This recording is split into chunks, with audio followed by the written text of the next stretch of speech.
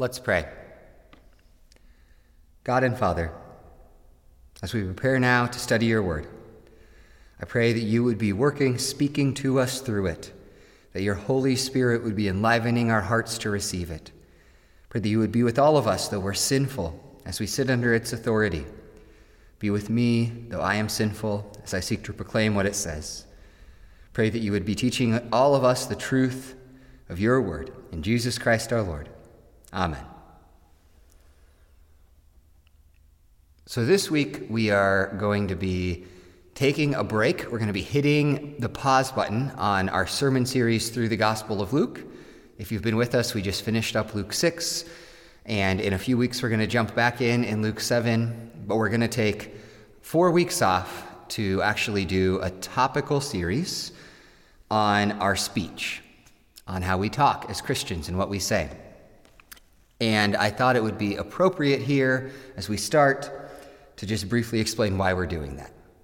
Really, there's two levels that explain why we're doing this sermon series. One has to do with our world and the culture that we live in. I think most people are aware to some extent that in our world, civil public discourse is breaking down. Civil public discourse, our ability to talk and disagree with each other in a way that is still respectful and preserves our shared humanity, that is breaking down. And there's a lot of reasons for that. A couple of them have really been long-term reasons that have been happening for a while. One of those has to do with political polarization, which is to say that in our country, as the left has moved further to the left and the right has moved further to the right, they are increasingly far apart from each other, and there are people on the extremes of both groups who are not really interested in listening to each other or discussing or compromising or working things out together. They're just interested in beating the other side, and that has contributed to the breakdown of civil public discourse in our world.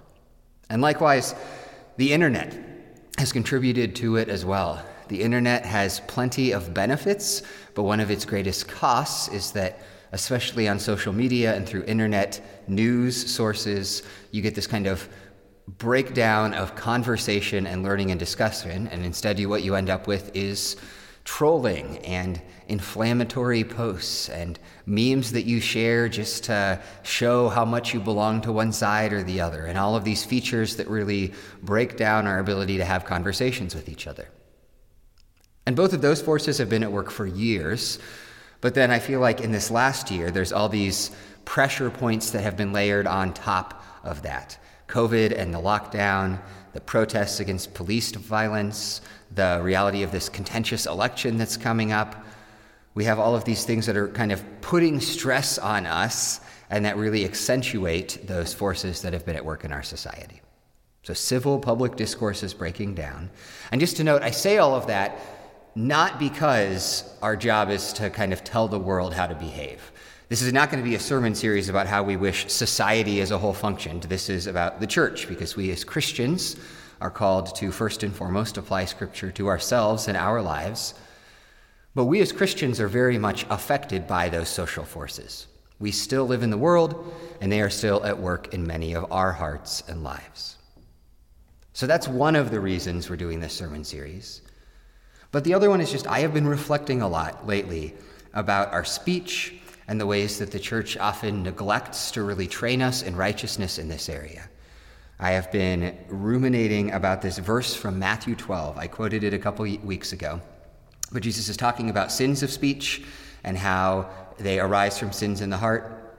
But then he says this in Matthew 12:36. Jesus says, "I tell you, on the day of judgment, people will give account for every careless word they speak."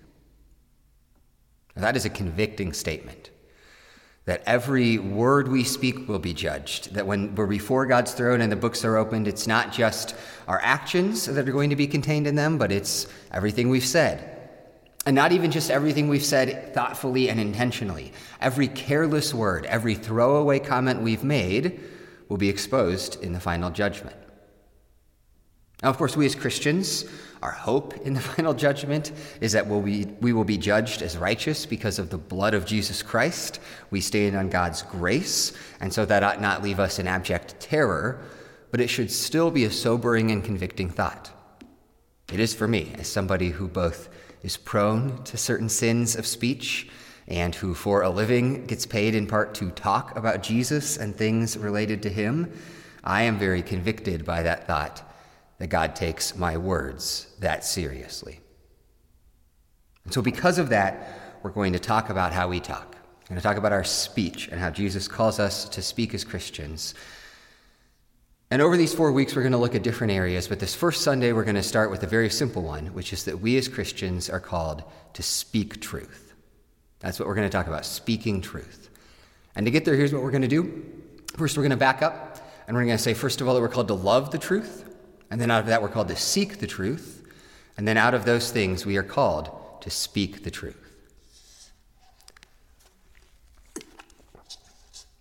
First, we're called to love the truth, to love it from our hearts.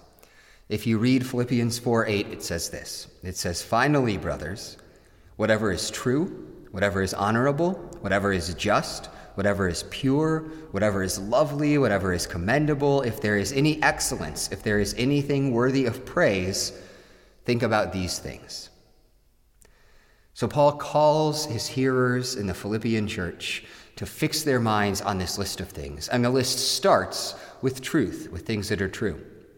And we should notice how many of the other things on that list are tied up in the truth.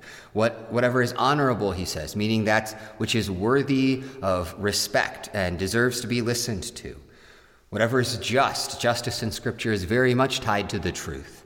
Whatever is pure, meaning uncorrupted, not twisted by the deceitfulness of sin. All of these descriptions in some ways are meant to be tied together and related to each other, and we're supposed to see our call to love the truth in all of them. And why are these things that we should love, that we should fix our minds on? Well, ultimately, it's because these are all attributes of God himself. That when you read this list about true and honorable and just and pure and lovely and commendable, you're supposed to recognize that God is the one who ultimately represents those qualities. God is truth. Scripture insists on that fact. Psalm 119, the psalmist tells us, "The sum of your words is truth," that if you take all of God's words and add them up together, then what they equal is the truth.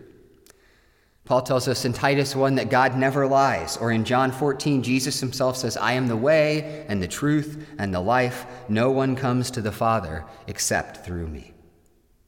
So God is truth. What does that mean? Well, first it means that God is exactly who he is and exactly who he says he is. The name he gives his people in the book of Exodus to know him as is, "I am what I am. I am what I am." That there is no division in God, there is no contradiction. He doesn't hide parts of himself. He isn't in denial about parts of himself. God is fully and perfectly himself, and so he is true. And then coming out of that, God is also truth in the sense that he is the source of all truth in the world. And I don't just mean religious truth there. God, as the creator and sustainer of all things in the world, if anything in this world is true, that is ultimately something that is rooted in, and you can trace back to God. And so in the world, anything truly true comes from God. Whether that's a truth of theology or science or wisdom or math or practical living, sin distorts and corrupts in Scripture. Satan distorts and corrupts, but God is perfect truth. In him there is no falsehood. And so if that's true, then that means that if we love and follow this God who is truth, then we have to love the truth. And that means that we should love the truth all the time. We should love the truth even when it is inconvenient or it hurts us. I think one of the reasons that we often turn aside the lies is because there's times that the truth creates challenges for our lives.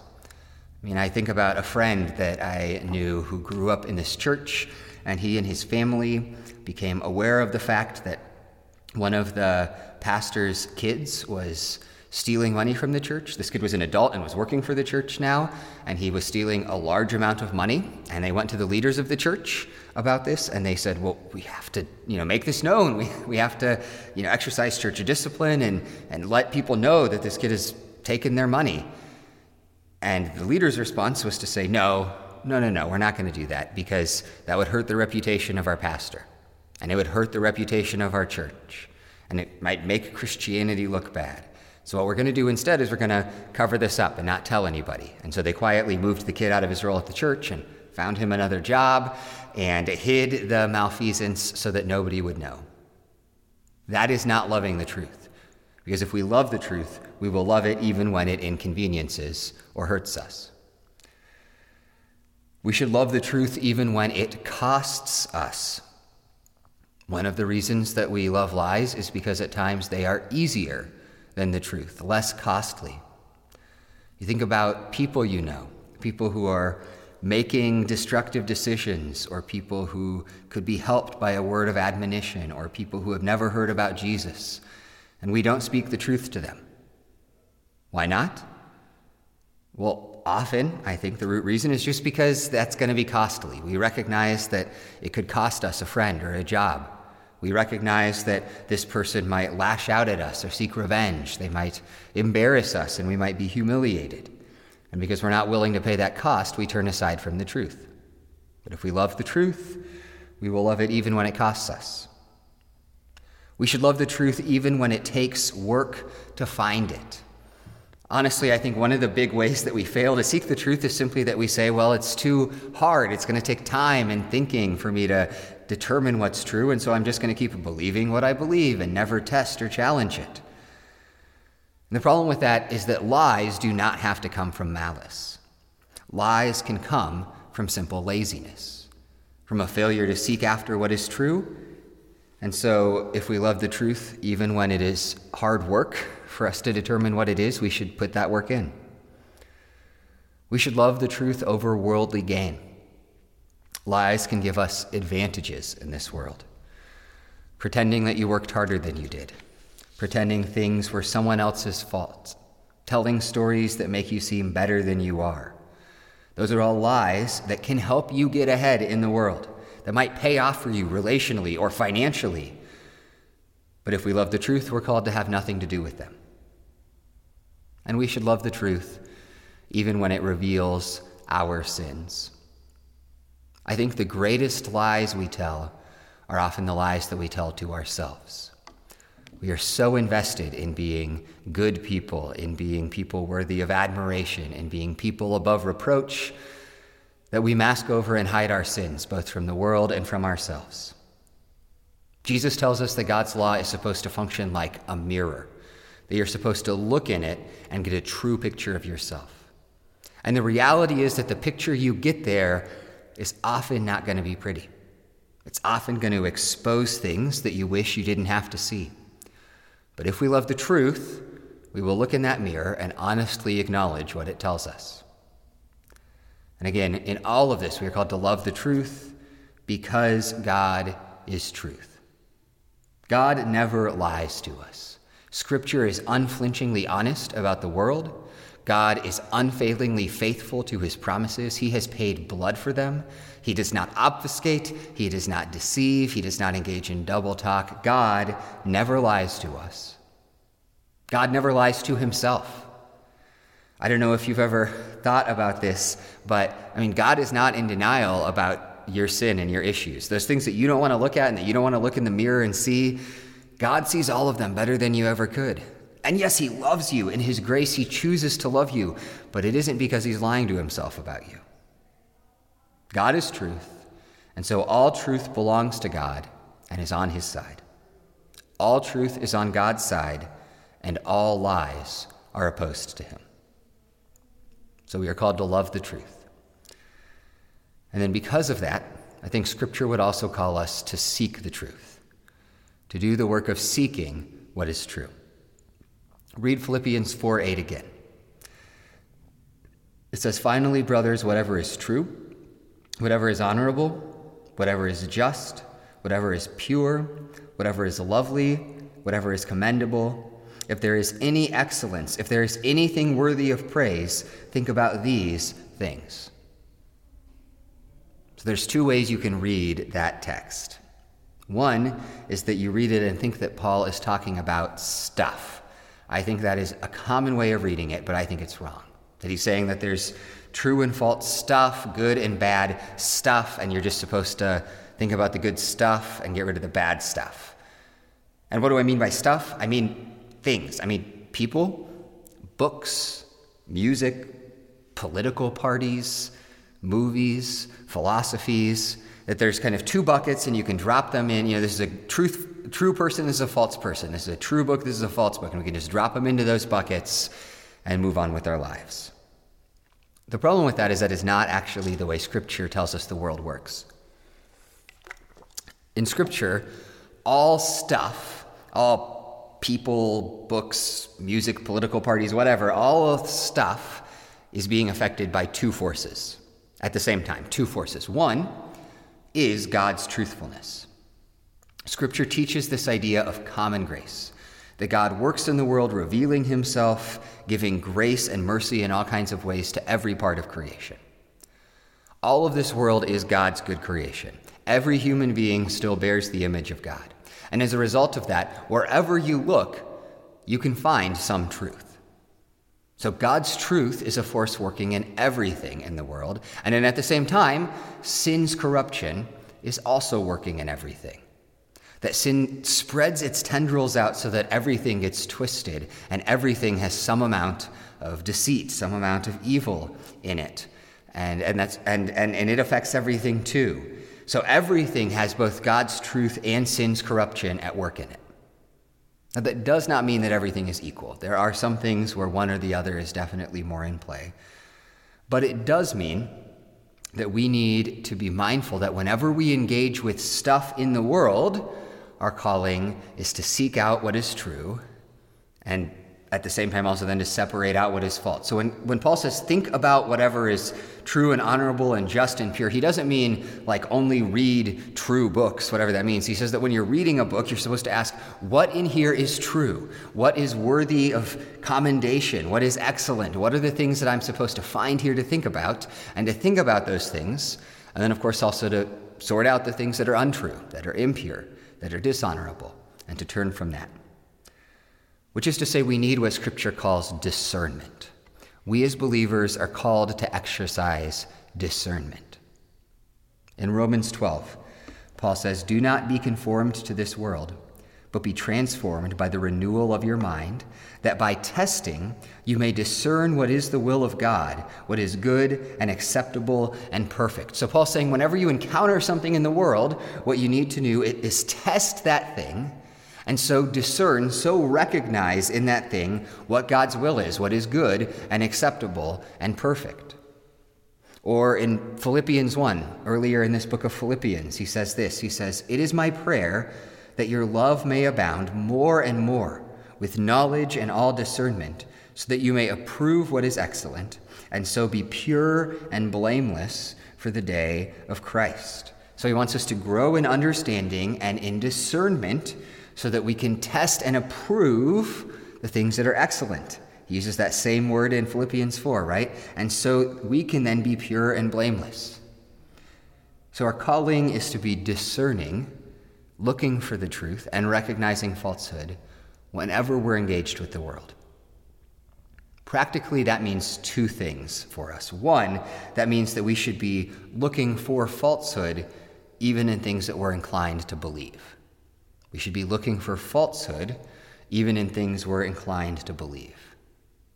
Let's just talk for a minute about the label Christian, which I mean, Christian music, Christian books, Christian movies, Christian conferences.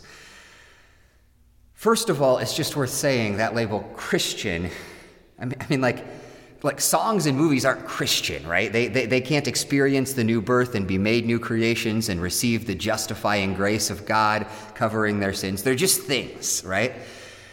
Certainly they can be made by Christians, although even there it's worth bearing in mind with that label that it tends in our world to mostly just be a marketing slogan and that it doesn't really reflect that much about who made it. But even if something is made by a Christian, we are still called to test that thing, because the corruption of sin is at work even in our hearts and lives.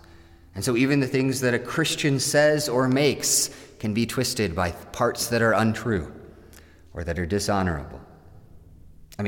Even this sermon, I mean that all the time, right? Even when you hear me preach, part of your job is to be discerning, to test what I'm saying, and if there's falsehood in it, then you should reject that. We're called to be doing that all of the time, even, and I think especially with things that we're otherwise inclined to trust.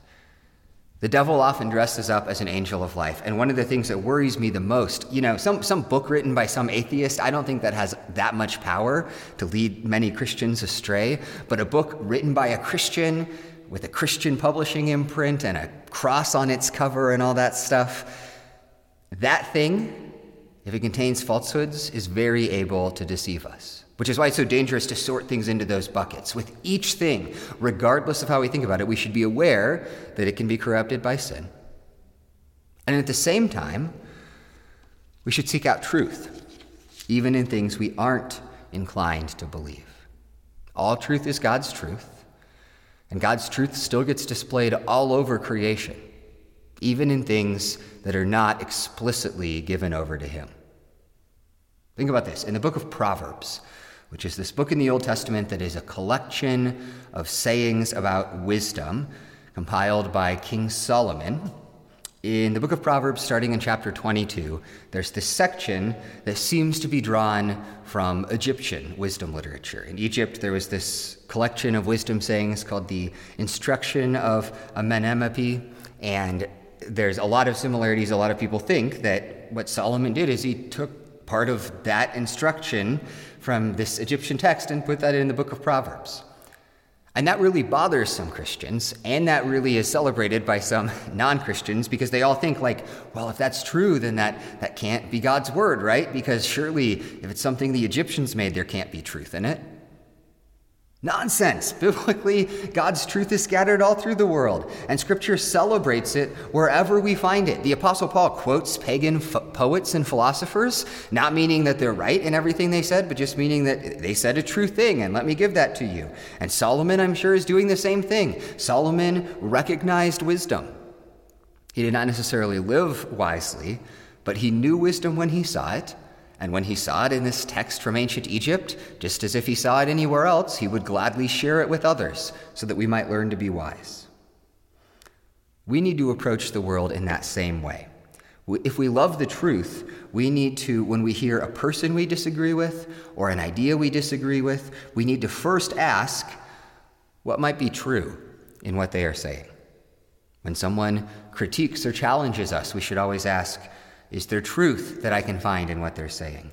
When we read a book or hear something on TV, we should ask, what can I learn from this as a follower of Jesus? I mean, look, just frankly, right? I know I'm talking about books some, and I know some of us read more than others, but I mean, as someone who reads a lot of books, a lot of the best lessons I've learned about leadership and communication and our world and how to think about the culture, many of the best lessons I've learned come from books that were not written by Christians. Whenever we see a movie or listen to a song, we should ask, what are they saying here and what there is true? What part of that fits with God's common grace? And yes, as we're doing that, we should also be recognizing the falsehood. We should be discerning that as well, but we should celebrate the truth. We should embrace it and be glad we have found it. Because again, all truth in this world is God's truth. And as Christians, we're called to seek out that truth wherever it is. When there is a lie, we should call it a lie, regardless of who says it. And when something is true, we should acknowledge that it is true, regardless of who says it. We should not lazily accept or reject things based on the label or the bucket we put them into, but in all things we should be seeking after what is true and honorable and pure and praiseworthy, and when we see that, we should think about it.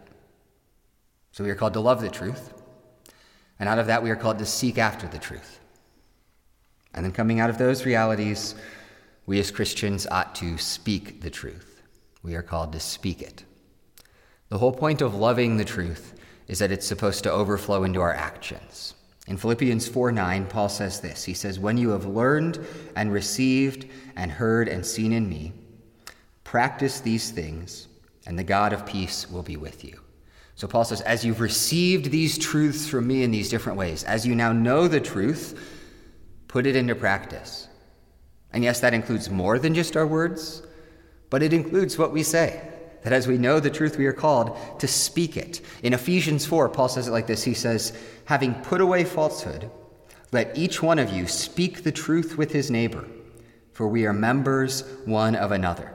So Paul says you've put away falsehood, you've turned from lies, you now trust in this God of truth, and because of that, speak the truth with your neighbors.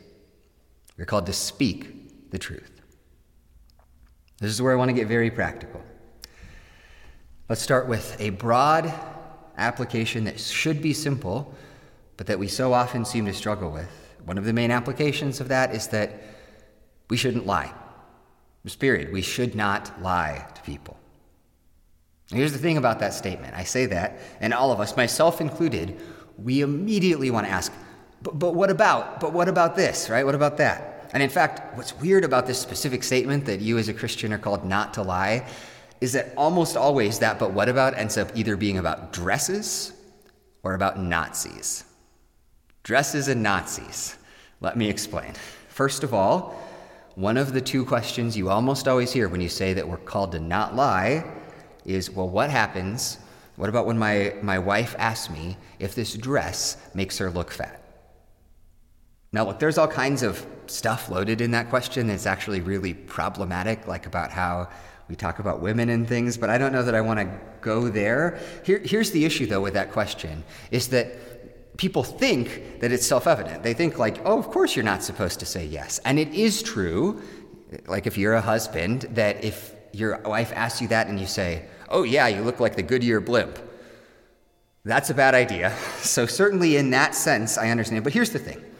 When you think about that question, there's a bunch of really revealing things about it. The first one is that question reveals the fact that just by asking it, that woman in the hypothetical situation has already been lied to in all kinds of ways. The world has lied to her by convincing her that she is not a dignified, beautiful, worthy daughter of God, but rather that somehow it is this set of simplistic physical criteria that define her. And if her husband has participated in making her feel that way, then he has been part of a wicked evil. And I say that, first of all, to just say, if the issue is that she's been lied to, lying to her more is not the way to solve that. In addition, that question, the way people, I think, mean it, it often confuses being truthful with being insensitive. And we're not going to dig into that this morning because next week, when we talk about speaking grace, we're actually going to spend a lot more time looking at that. But the fact that we're called to speak the truth does not in any way mean that we're supposed to be jerks, right? You can answer that question with something like, I think that other outfit is more flattering on you, and it is just as true, but it is not going to elicit anger. But the other thing about that question, the root issue we always have is that when people ask it, they think, well, you can't tell the truth, right? But why not?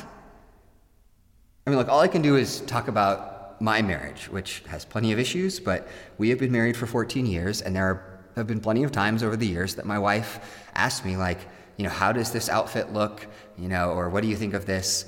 And look, I don't know why she asked me, because my idea of fashion is I put on a shirt, I put on some pants, I'm good to go. However, she asked me, and I give her my honest opinion. Now, I'm not a jerk about it, and I do it in the context of 14 years of marriage where I tell her every day that she is beautiful. But yeah, I tell her if something does not look attractive on her. And the thing is, she's never minded that. And I asked her, to be clear, I chatted with her about this before we talked about it here this morning. But yeah, she's asking the question because she wants to know what I think. The reason you have to dispel that question is because what's really being asked by it, I think, is they say, well, when you say don't lie, but surely you don't mean all the little lies, right? People talk about little white lies. They have this idea that in little stuff that you don't need to be truthful, right? It's only in the big things. But the thing is, little lies are often a mask for very deep sins. We use little lies to hide our pride. We use little lies to cover up our jealousy.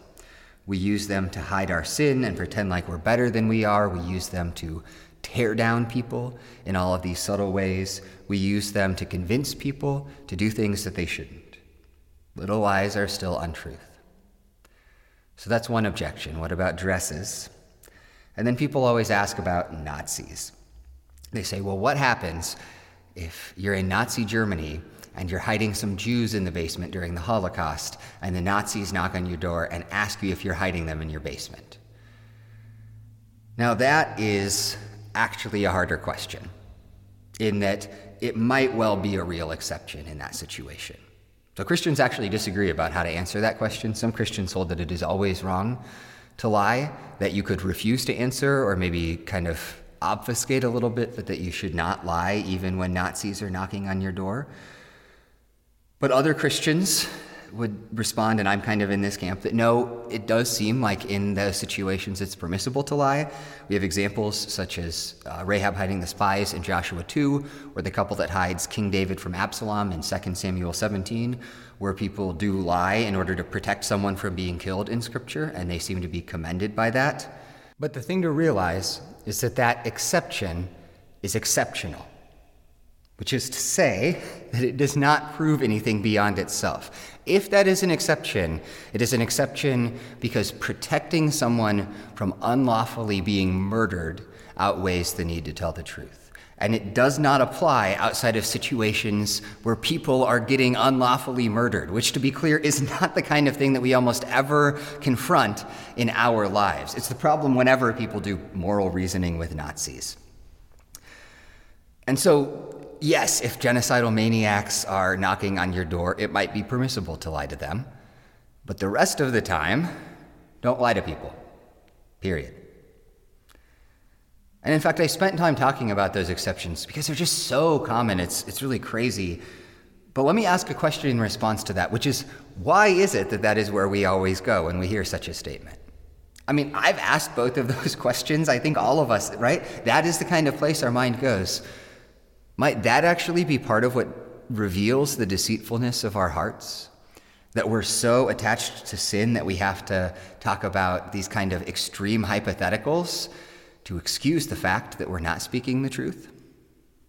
So don't lie to people. Instead, speak the truth. Let me try to give you a picture of what that looks like. Our confession of sin this morning and for the next few weeks came out of the Westminster Larger Catechism. It is one of the documents that form our church's constitution, the set of things that define what we believe Scripture teaches.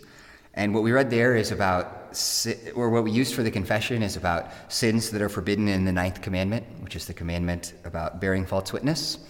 But then it also talks about what duties are required from that commandment. And let me just read you part of what the Westminster Larger Catechism says, because I think this is good. It says, "The 9th commandment requires that we maintain and promote truthfulness in our dealings with each other. We must come forward and stand up for the truth, speaking the truth and nothing but the truth from our hearts, sincerely, freely, clearly, and without equivocation, not only in all matters relating to law and justice, but in any and every circumstance whatsoever." So again, it says that we're called to maintain and promote truthfulness in the way we deal with other people. And in all the different dealings we have, we're to promote the truth.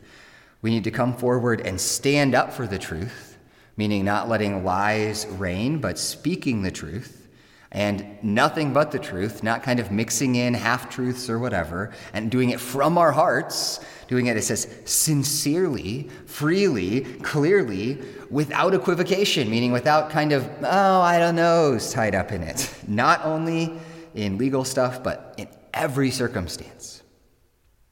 Just reflect on how far short of that you fall. I fall far short of it. All of us do. Our speech is often riddled with half-truths and lies. We often fail to speak the truth. So that's the general principles. Let me give 2 specific applications then, 2 areas of our lives where I find myself especially thinking about that. One is in terms of online speech. One very practical way to apply this is to recognize that it's not just about what we say to each other in person. It's also about the internet. I was thinking about an example of this a few weeks ago. I mean, here's the thing. People talk about fake news all the time today, and the problem with that is that a lot of people, when they say fake news, they really just mean stuff that I disagree with.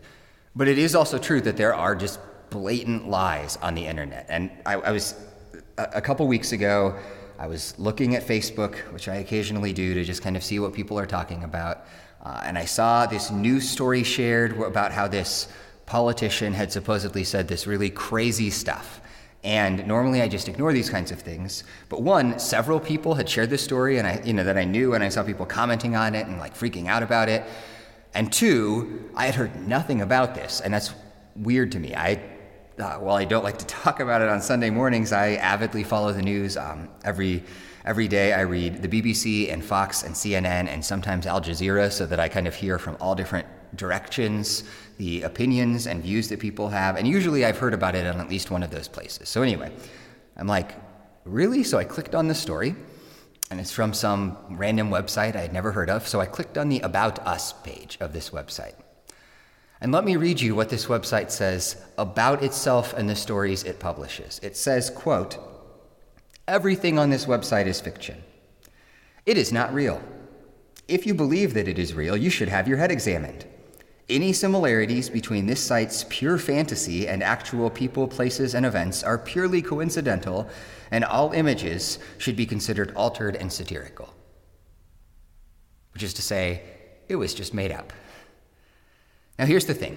The ultimate blame for that lie does rest with the guy who wrote that story and runs that website. I mean, the reason he says that on the About Us page is so that he doesn't get blocked as spreading misinformation on Facebook and Twitter, but he clearly was writing these stories knowing that most people were not going to do that research, right? But at the same time, the reality is that every one of the people that shared that also participated in and was guilty of sharing that lie, because none of them did check to see whether it was true. Remember, as we said earlier, lying out of laziness is just as sinful as lying out of malice. When you share those sorts of untruths, that is evil. That is sin. Christians should not be doing that. It's terrible for our witness and it's bad for our souls. And I know we often doing it unknowingly, especially because the internet is such a strange forum. But the reality is that if we love the truth, we can't participate in those sorts of things. Let me just very practically, I've got kind of my list of rules before I would consider sharing things online, which I don't do much of anyway. But the rules are this. One, it is check the source, which is to say, always, if you don't know this website, read the About Us page. Try to figure out who the people are that are saying it and what their credentials are. And if you can't figure that out at all, it probably means you shouldn't trust what the website is saying. Two, see if other sources say the same thing. Before I ever share anything, I always Google some of the keywords from it. And when that happens, look, if like the first or second thing that comes up is on Snopes or one of those fact-checking websites, look, it's true, those sites aren't perfect, they can get things wrong, but at the very least, before you would share a story, you need to go read what they say to see what the problems might be. Number 3 is a general rule: only share stories from reputable news organizations, from real news organizations. And a lot of people react badly to this because they're like, oh, the media is so biased. And there is bias in the media, that is true. But friend, it is nothing compared to the bias of the dude living in his mom's basement, typing away on his keyboard with zero accountability or consequences for what he says, right? I mean, and as you recognize the bias, like if you see some thing that sounds like it would come from a really conservative source, go see if Fox has reported on it. And if you see something that's come from a really liberal source, go see if MSNBC has reported on it. And if they haven't, that might be a good sign that it's not true, or at least it's not the whole story.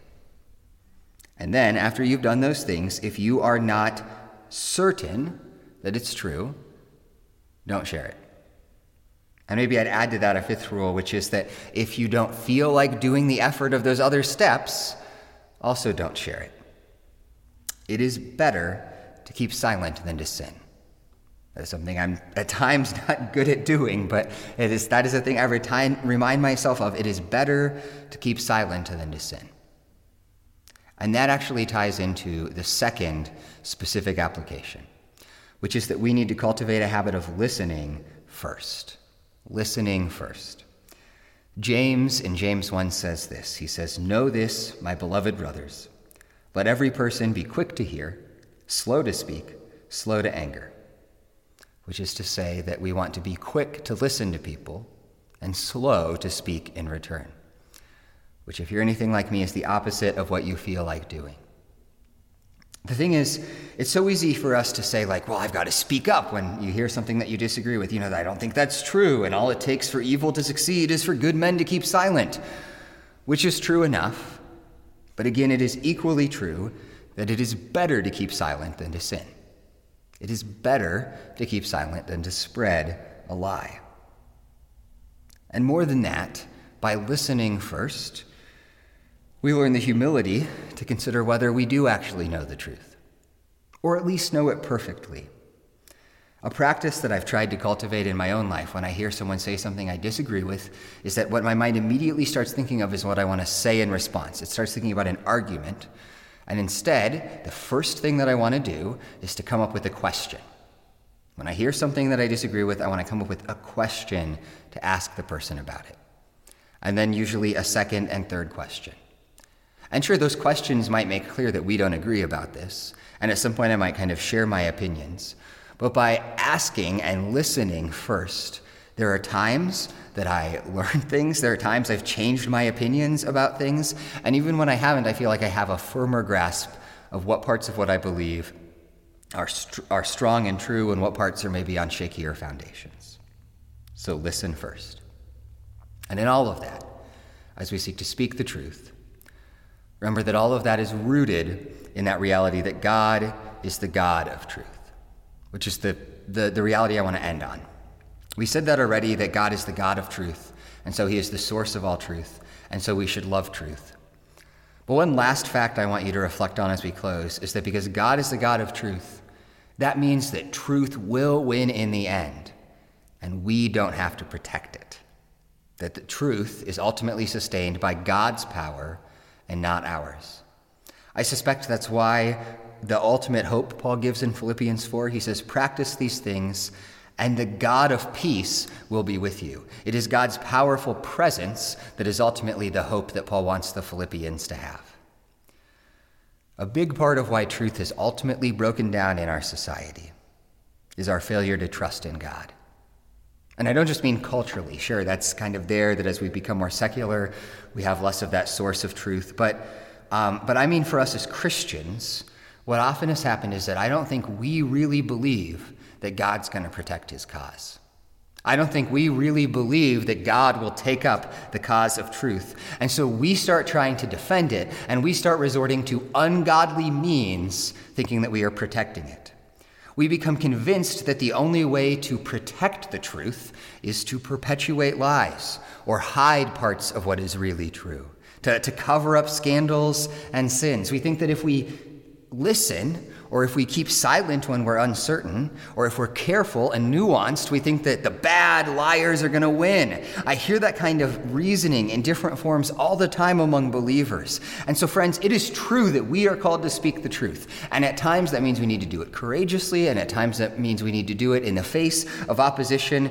But we do that because God is truth, and because of that, it does not depend on us to ultimately protect it. God will win. He will vindicate his cause. He will triumph over all falsehood. He will reveal the hidden things. Every knee will bow and every tongue will confess that Jesus Christ is Lord. God will vindicate the cause of truth. And as a result of that, we are freed to speak the truth out of love for God and keep silent when we aren't sure what is true, not worrying about winning, but simply being faithful to our God who will win. The God of truth has this thing under control. The truth will be made known. And our calling is to seek to be on his side, rather than thinking his cause is one that needs to be protected on deceitful terms. Let's pray.